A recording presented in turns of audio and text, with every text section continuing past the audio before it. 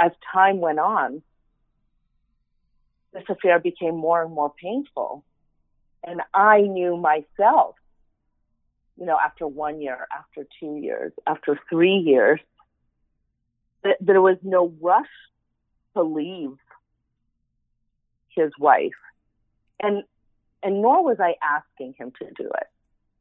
I thought I was like full of integrity myself. Like, I'm never going to ask him to do that. That's something he's going to do if he wants to do it. I'm just going to hang around because I don't want to miss it. I don't want to miss the moment that he says he's leaving her. I want to be first in line when that happens.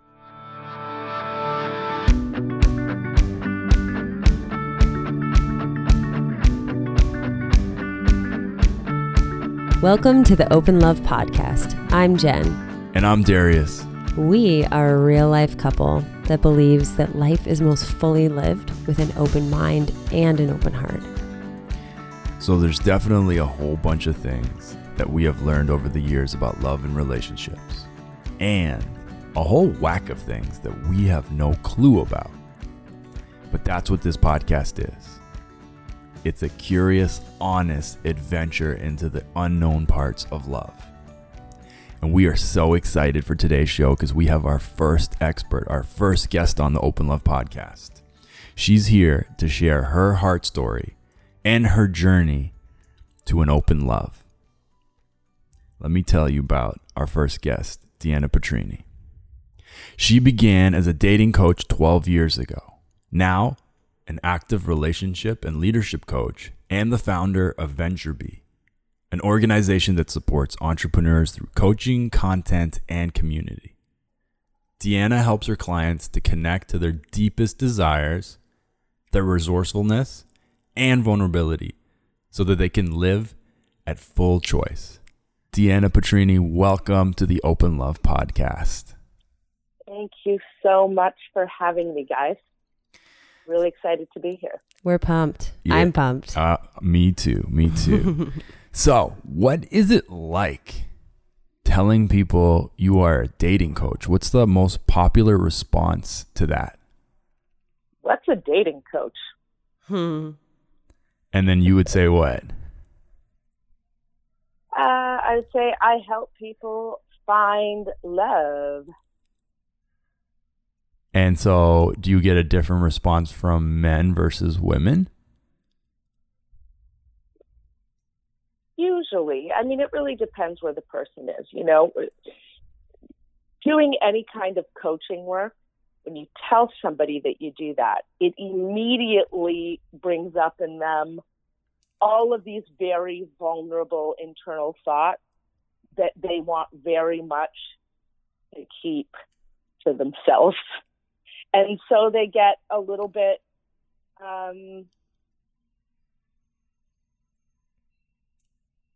defensive right away.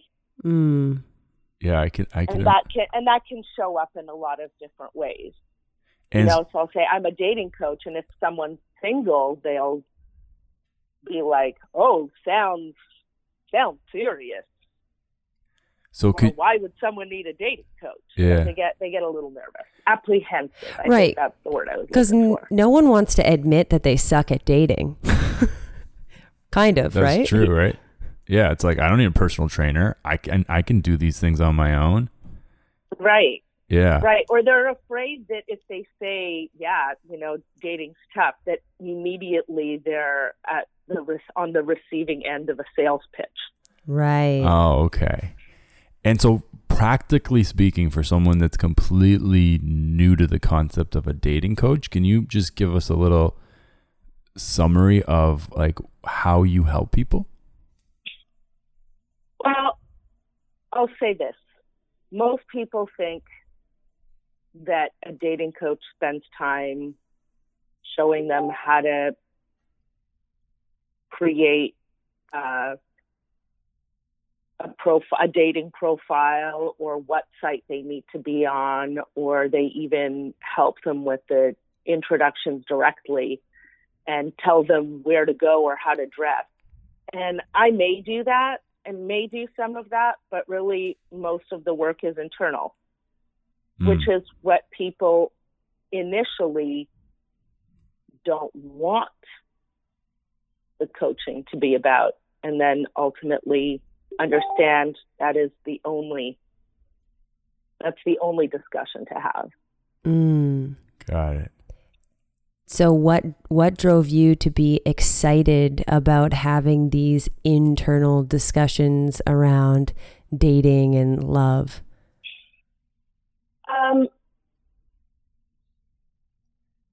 Well, my mother's a matchmaker. Oh, interesting. I had no idea.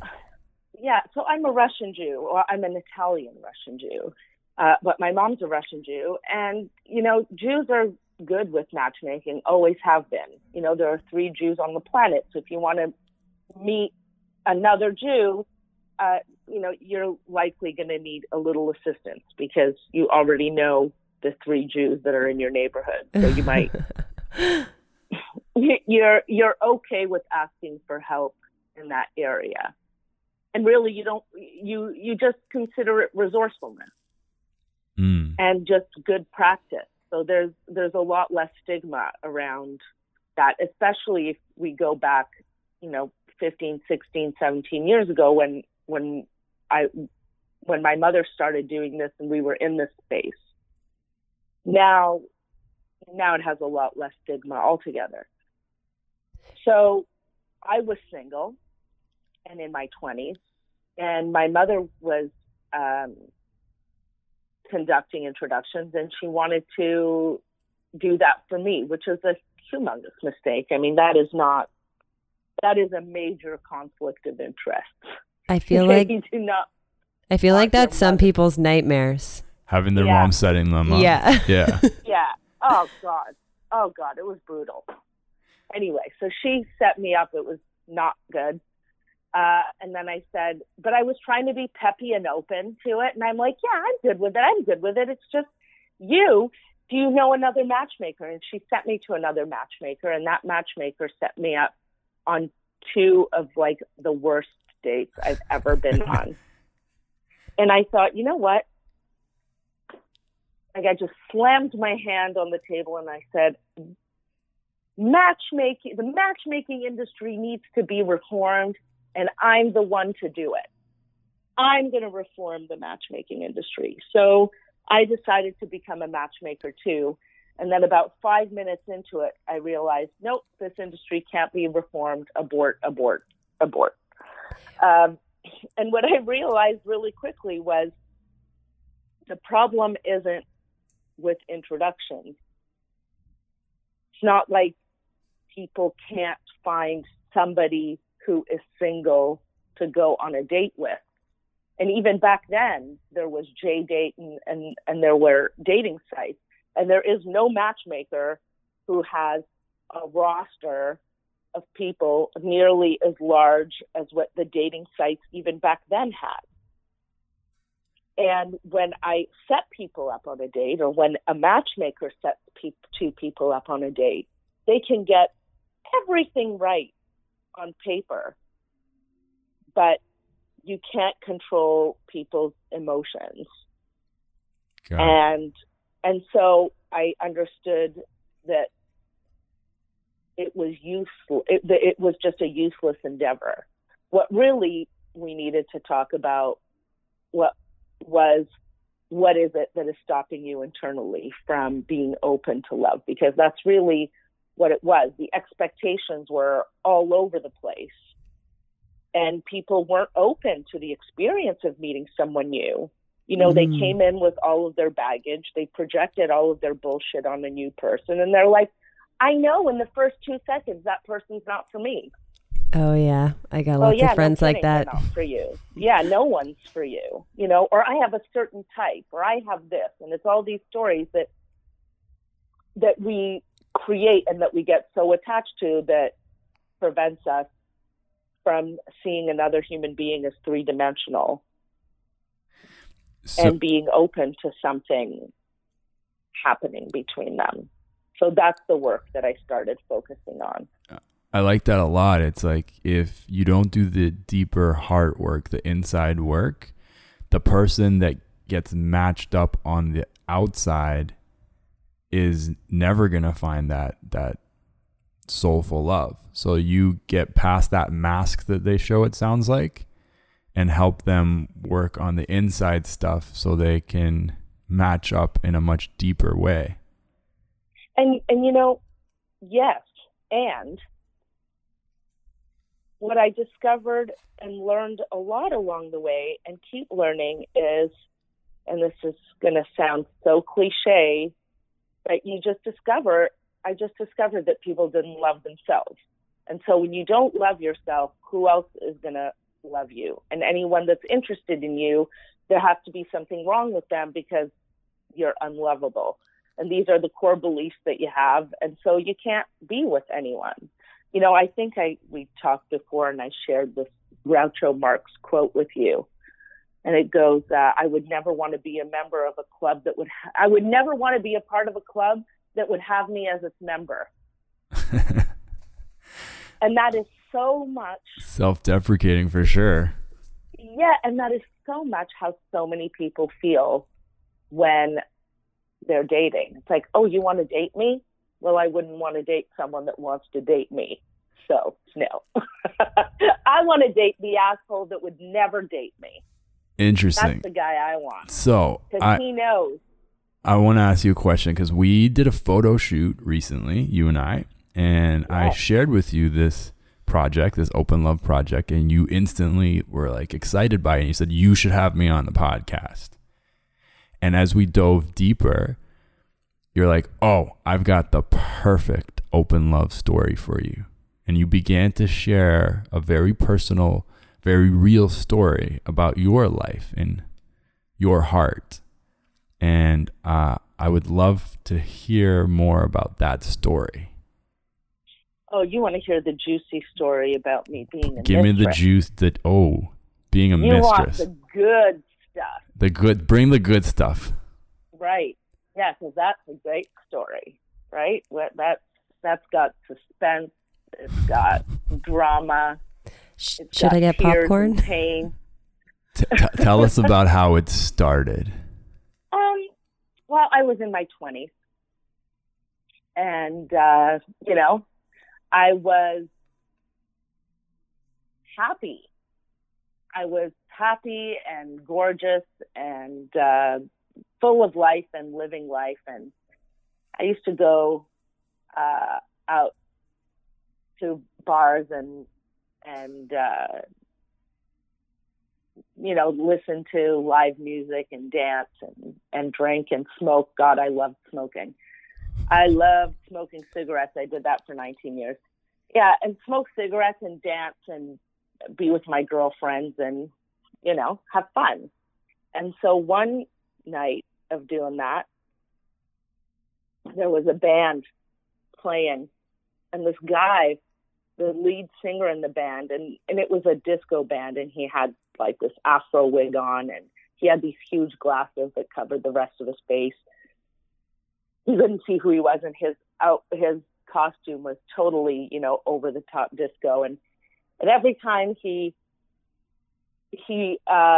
played a new song, he would say, "This one's for the ladies." He said that for every song. And at one point, I was having a lot of fun dancing with my girlfriends. And then at some point he found me in the crowd and he pointed to me and he wanted me to come up to him. And I just gave him like a look and shook my hand. And I said, "I don't think so. I'm not that kind of girl. I don't come when I'm beckoned.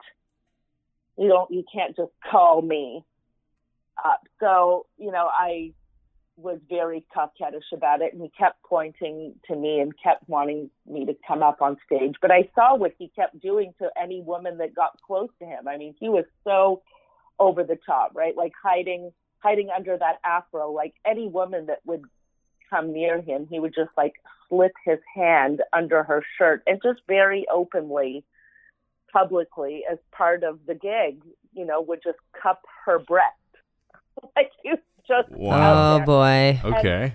And this is the 90s, okay? This is long before Me Too. This is still when that was cute, acceptable, and funny. but not from, and the girls that would get cups would be like, I can't believe he did that. Here's my other boob right there.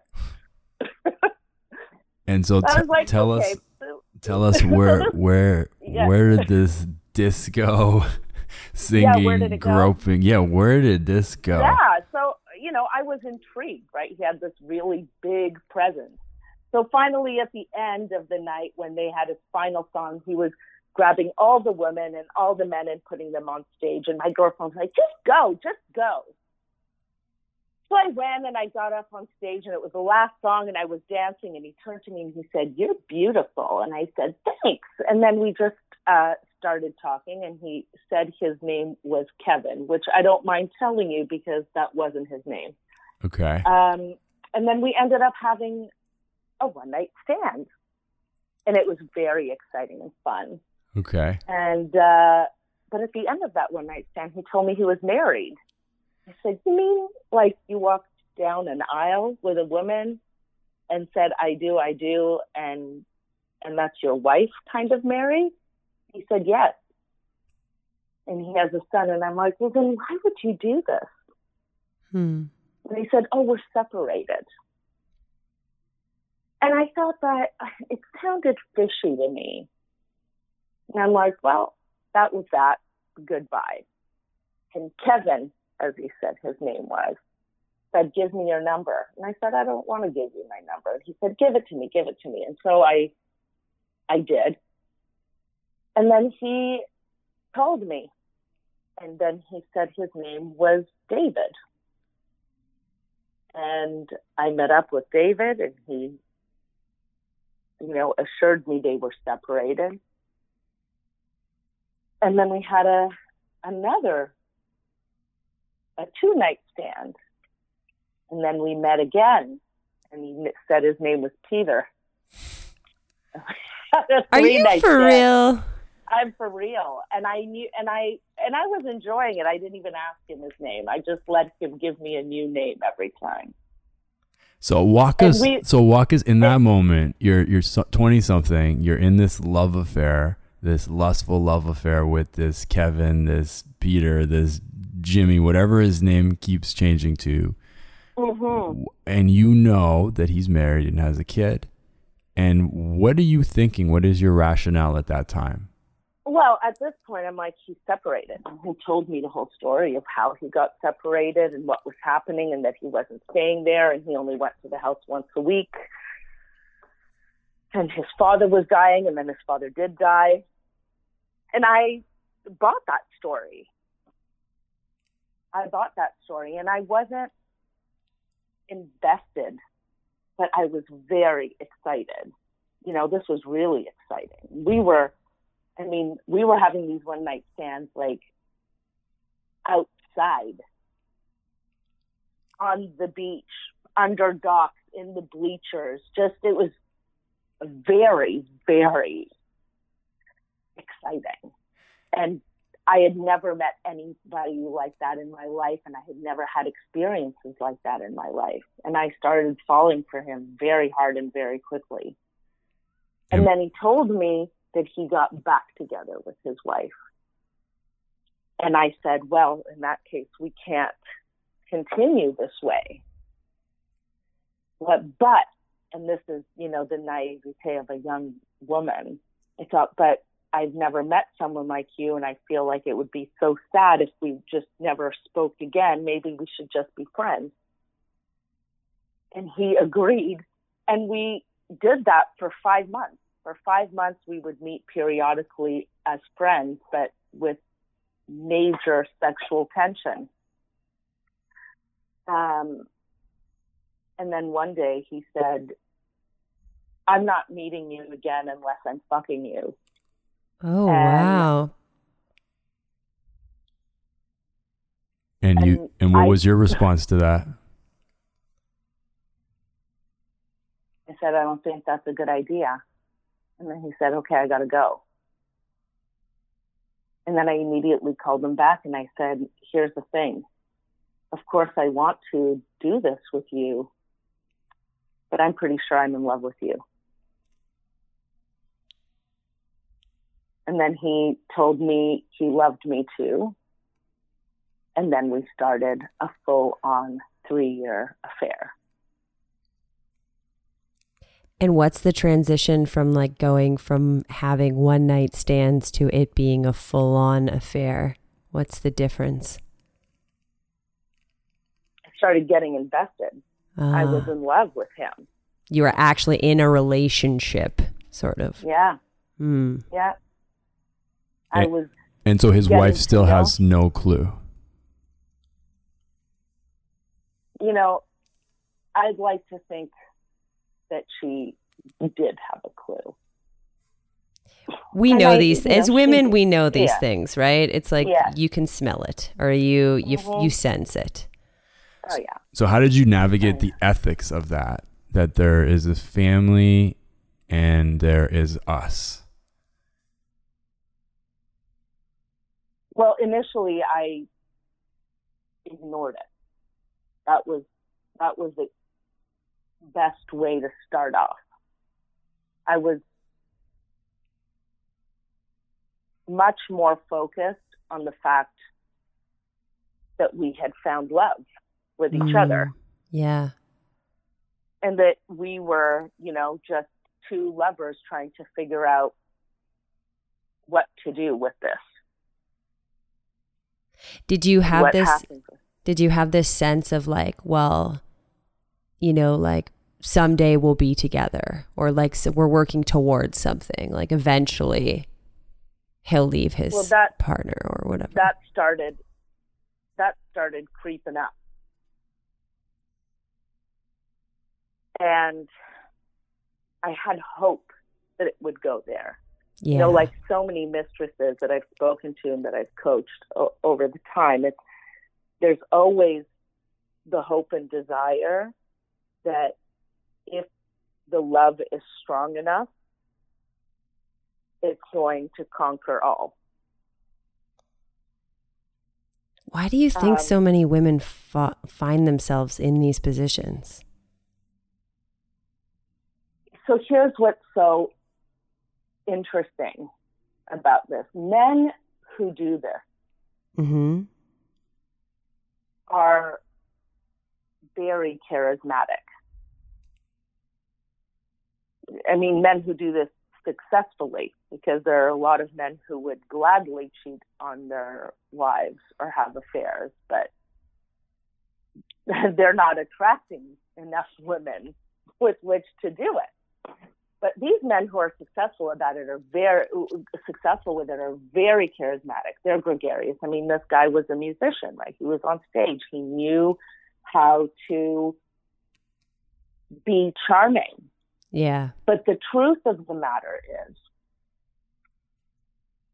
and the thing about men who are charismatic like that is that they have this air of taking charge.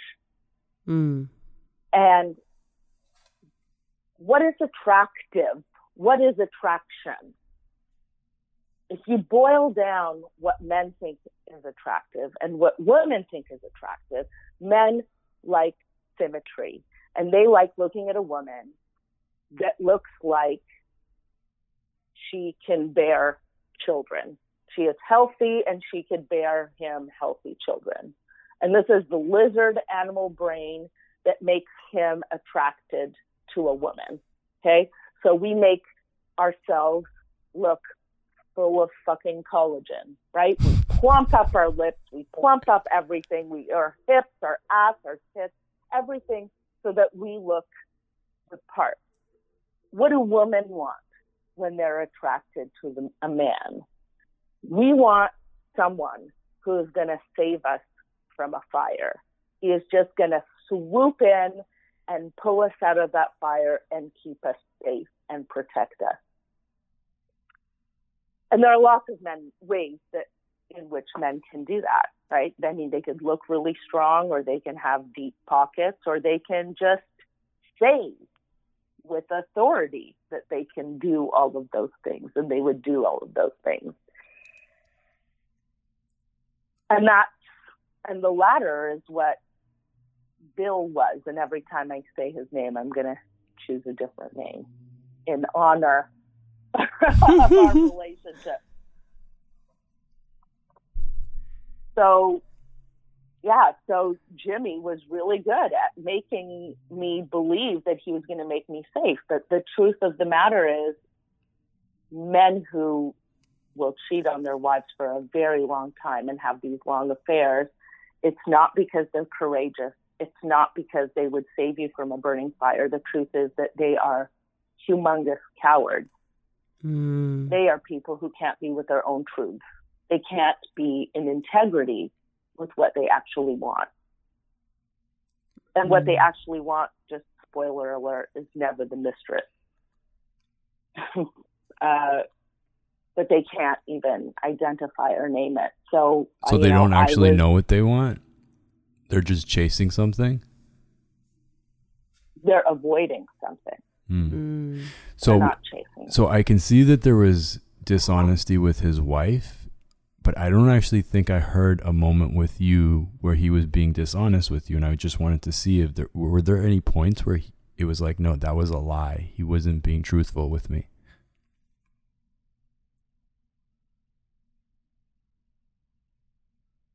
I'm just trying to figure out how to answer this question. The dishonesty, the initial dishonesty came with omission, came through omission. Because like anyone who is clear that they're never going to fully give themselves over to someone else, that is something that they just keep to themselves, because saying it out loud is going to cost you. You know, if he had ever come to me and said, this will never go anywhere, you need to understand, like, I'm going to screw you when I have time and I have the opportunity, but I'm not interested in anything more than that ever. That would really kill the buzz, the buzz that he really enjoyed. So he wasn't ever going to say those words that way to me. And so was there a point where the spell wore off and you were able to see the relationship differently? Yeah, we did that lots of times. I mean, I did that lots of times, because as time went on, this affair became more and more painful. And I knew myself, you know, after 1 year, after 2 years, after 3 years, that there was no rush to leave his wife. And nor was I asking him to do it. You know, I thought I was like full of integrity myself. Like, I'm never going to ask him to do that. That's something he's going to do if he wants to do it. I'm just going to hang around because I don't want to miss it.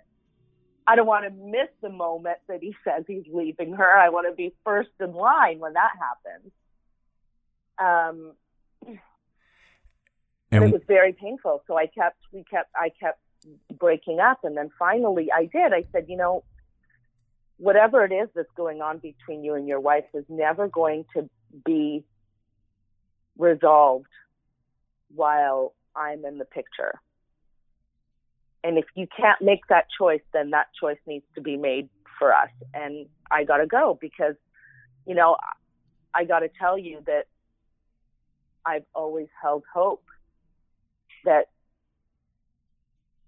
we could be real. And so then we broke up for 2 years, until he came knocking on my door 2 years later to let me know he left his wife. And then we moved in together, and we tried to do it totally above board, legit, for 2 years. Wow. At least I did. Yep. He was, of course, cheating on me during that time. Oh, wow. I was going to ask, would it have felt like if you found out there was a second mistress? Oh, there was a second and a third and a fourth. I mean, he's an avoider. He's a narcissist. So how did that feel for you when you knew that there was a second and a third mistress as well? Oh, God.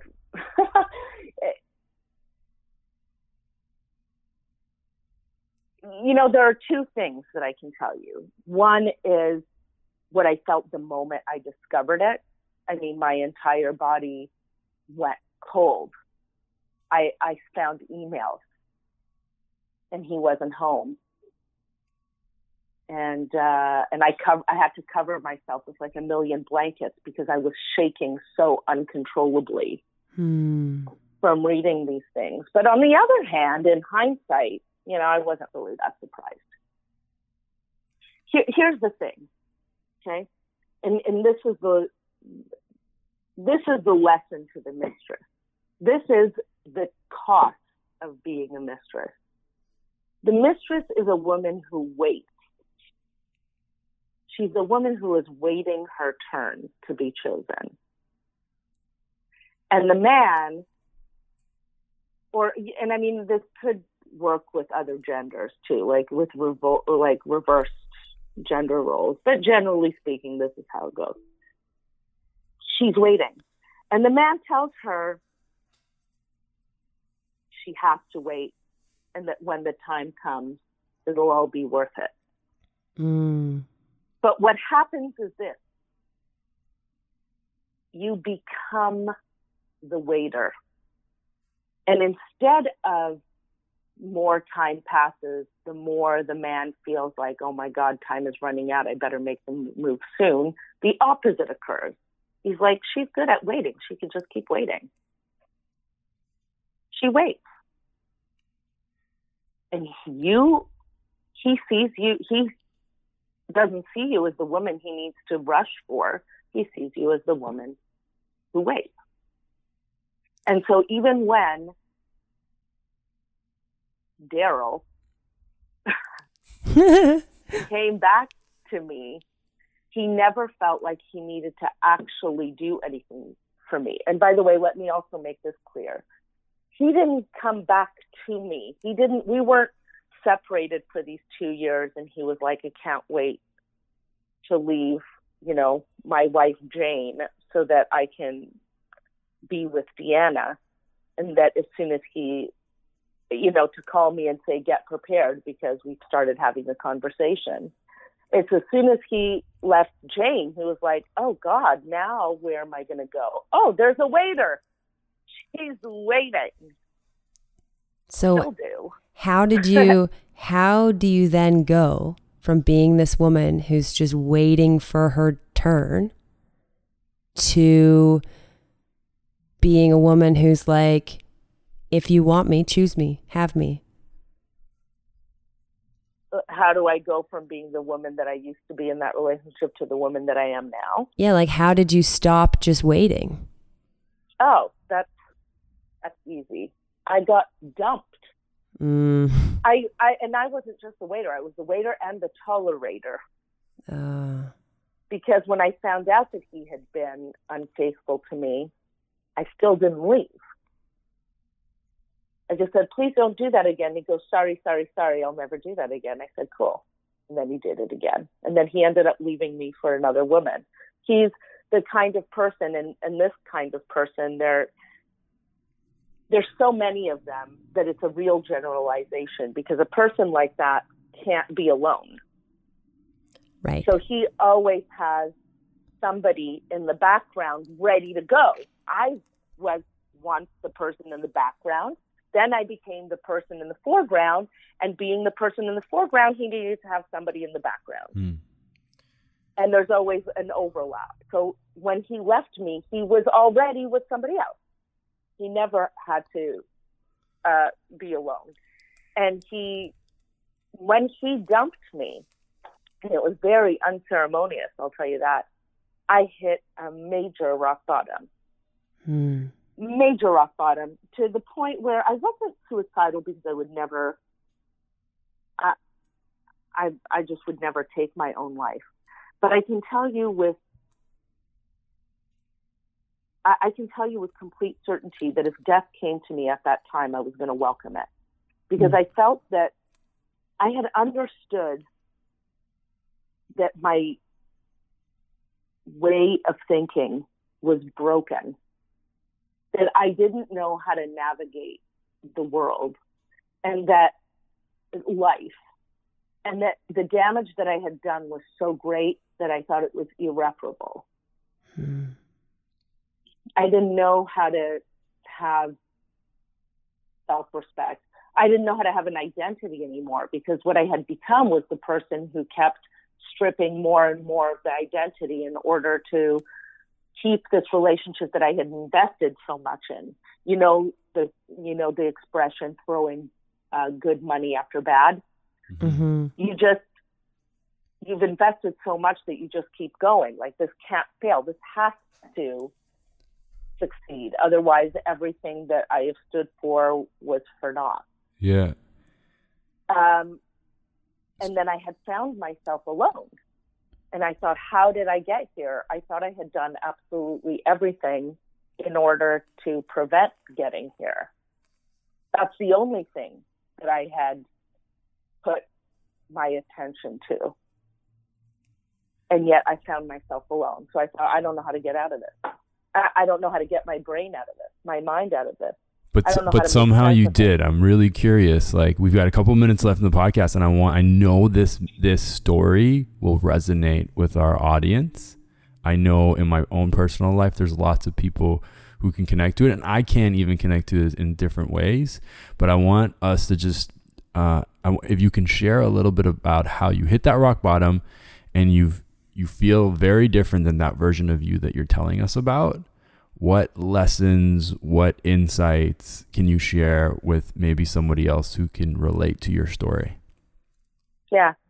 So the beauty is this: when you hit rock bottom, there's only one way to go, and that's up. And when I hit rock bottom, by the way, I had been a victim. Okay. This is the lesson. Lesson is the waiter and the tolerator is the victim. It is a person who is not at choice.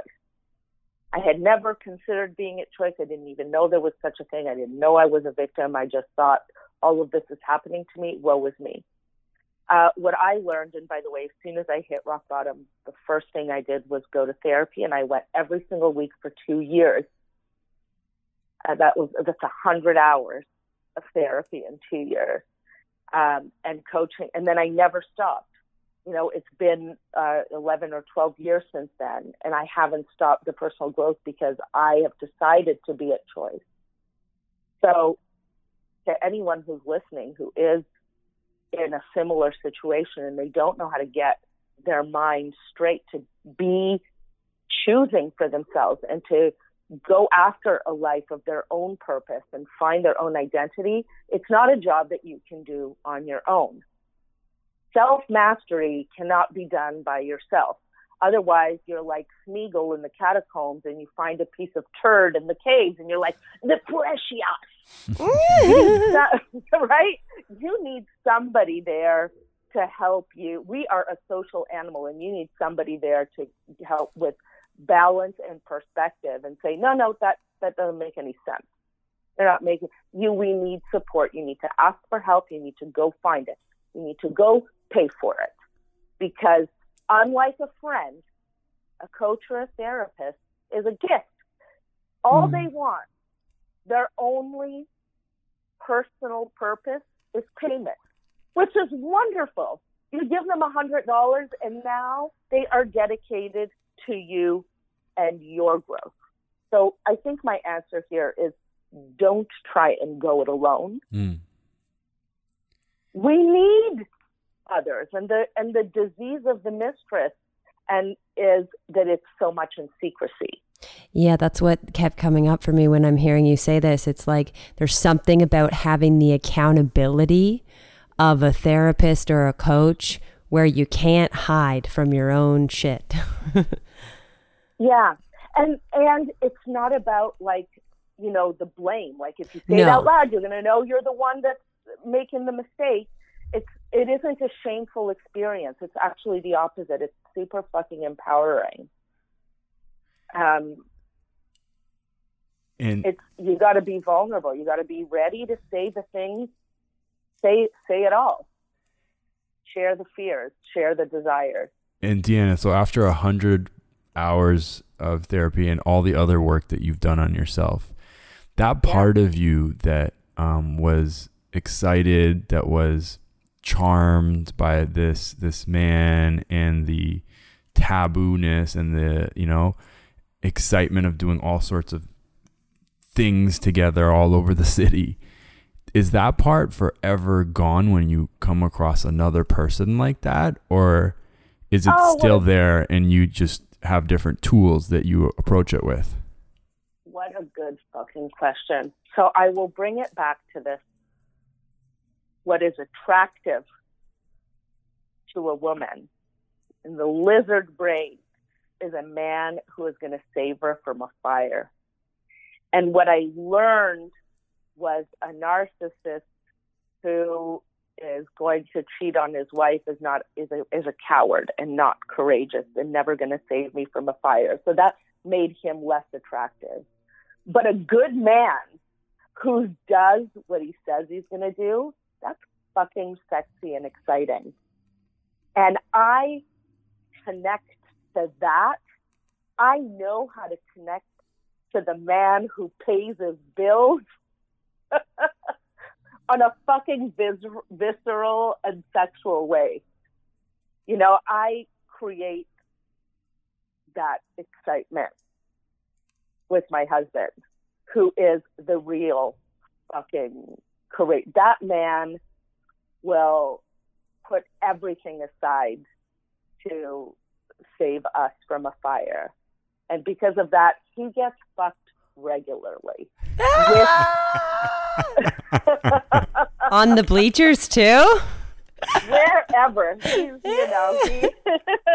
takes a lot of design to do it on the bleachers, but we have dates in hotels. Oh, that's fun. Yes, it is. I love that. It is. We make fun. Yeah. That's great. I think that's a really great place for us to end the podcast with that excitement. And thank you for going into these conversations that are conversations that people keep to themselves.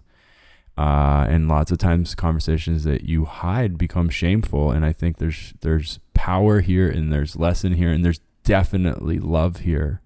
So thank you for opening your heart and sharing with us today, Deanna. Thank you so much, Darius and Jen. And, you know, I would just like to say that I still do this work with both men and women who are looking for love or who are having difficulty with love. And so, you know, I'm available if anybody wants to talk. Great. We're going to put your contact information in the description of this podcast. So if anyone's out there and you're resonating with Deanna's story and her energy, she is not coaching from a place of academia alone. It's obvious here that she's coaching from a grounded, heart-centered place of lived it, real life experience. And so thank you for sharing that real story and that real experience with us today. Thank you so much. Guys, that's been episode 005. I'm pretty sure I have that number right of the Open Love Podcast. Thank you guys all for listening, and we will see you next week. See you next time.